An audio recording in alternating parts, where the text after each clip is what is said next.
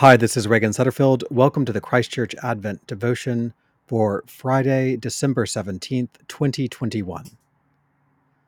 Among the many obstacles to humility in the Christian life is the need for recognition or credit.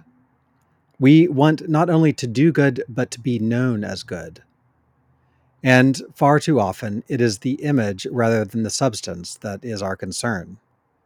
In the Gospel of Matthew, in what is known as the Sermon on the Mount, Jesus offers some instruction to his disciples on how to counter this problem.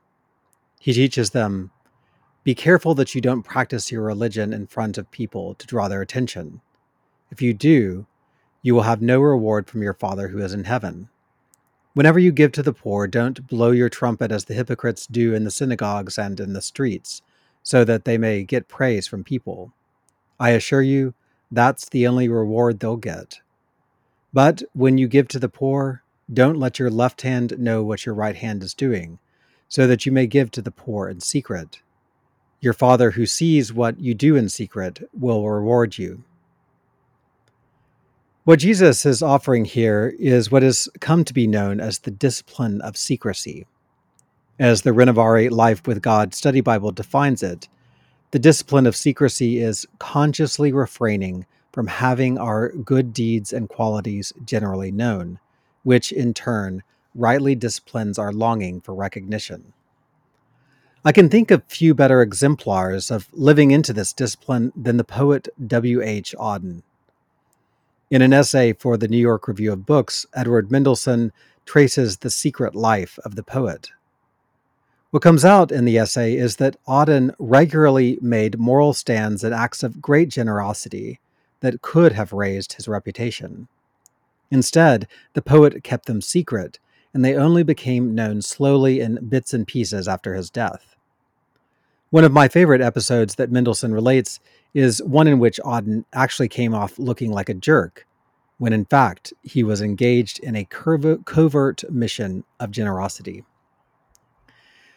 As Mendelssohn says, when NBC television was producing a broadcast of The Magic Flute, for which Auden, together with Chester Kallman, had translated the libretto, he stormed into the producer's office demanding to be paid immediately instead of on the date specified in his contract. He waited there, making himself unpleasant, until a check finally arrived. A few weeks later, when the canceled check came back to NBC, someone noticed that he had endorsed it, "Pay to the order of Dorothy Day." The New York City Fire Department had recently ordered Day to make costly repairs to the homeless shelter she managed for the Catholic worker movement, and the shelter would have been shut down had she failed to come up with the money. Other episodes include Auden sleeping on the floor outside the apartment door of a woman he knew from his Episcopal church that was suffering from terrible nightmares, or his habit at various cocktail parties and literary events to seek out conversation with the least important person in the room. There were times, too, when Auden made a moral stand that cost him money or fame. From his loss of the Nobel Prize in Literature to being denied $10,000 for an essay in Time magazine, Auden suffered because he refused to make certain edits that would appease the sensibilities of the powerful. And yet, he never made public any of these losses, when he could have easily come off as a martyr for free speech or moral righteousness.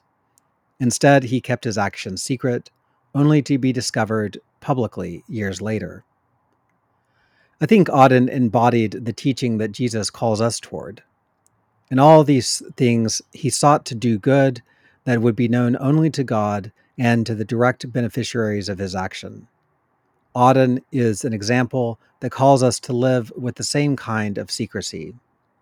Today, as you do good, or experience slights because of your goodness, don't use them as opportunities to make yourself known. Instead, learn to act in secret, so that your Father who sees in secret will reward you. Thanks for joining me for this Advent devotion. Have a blessed day.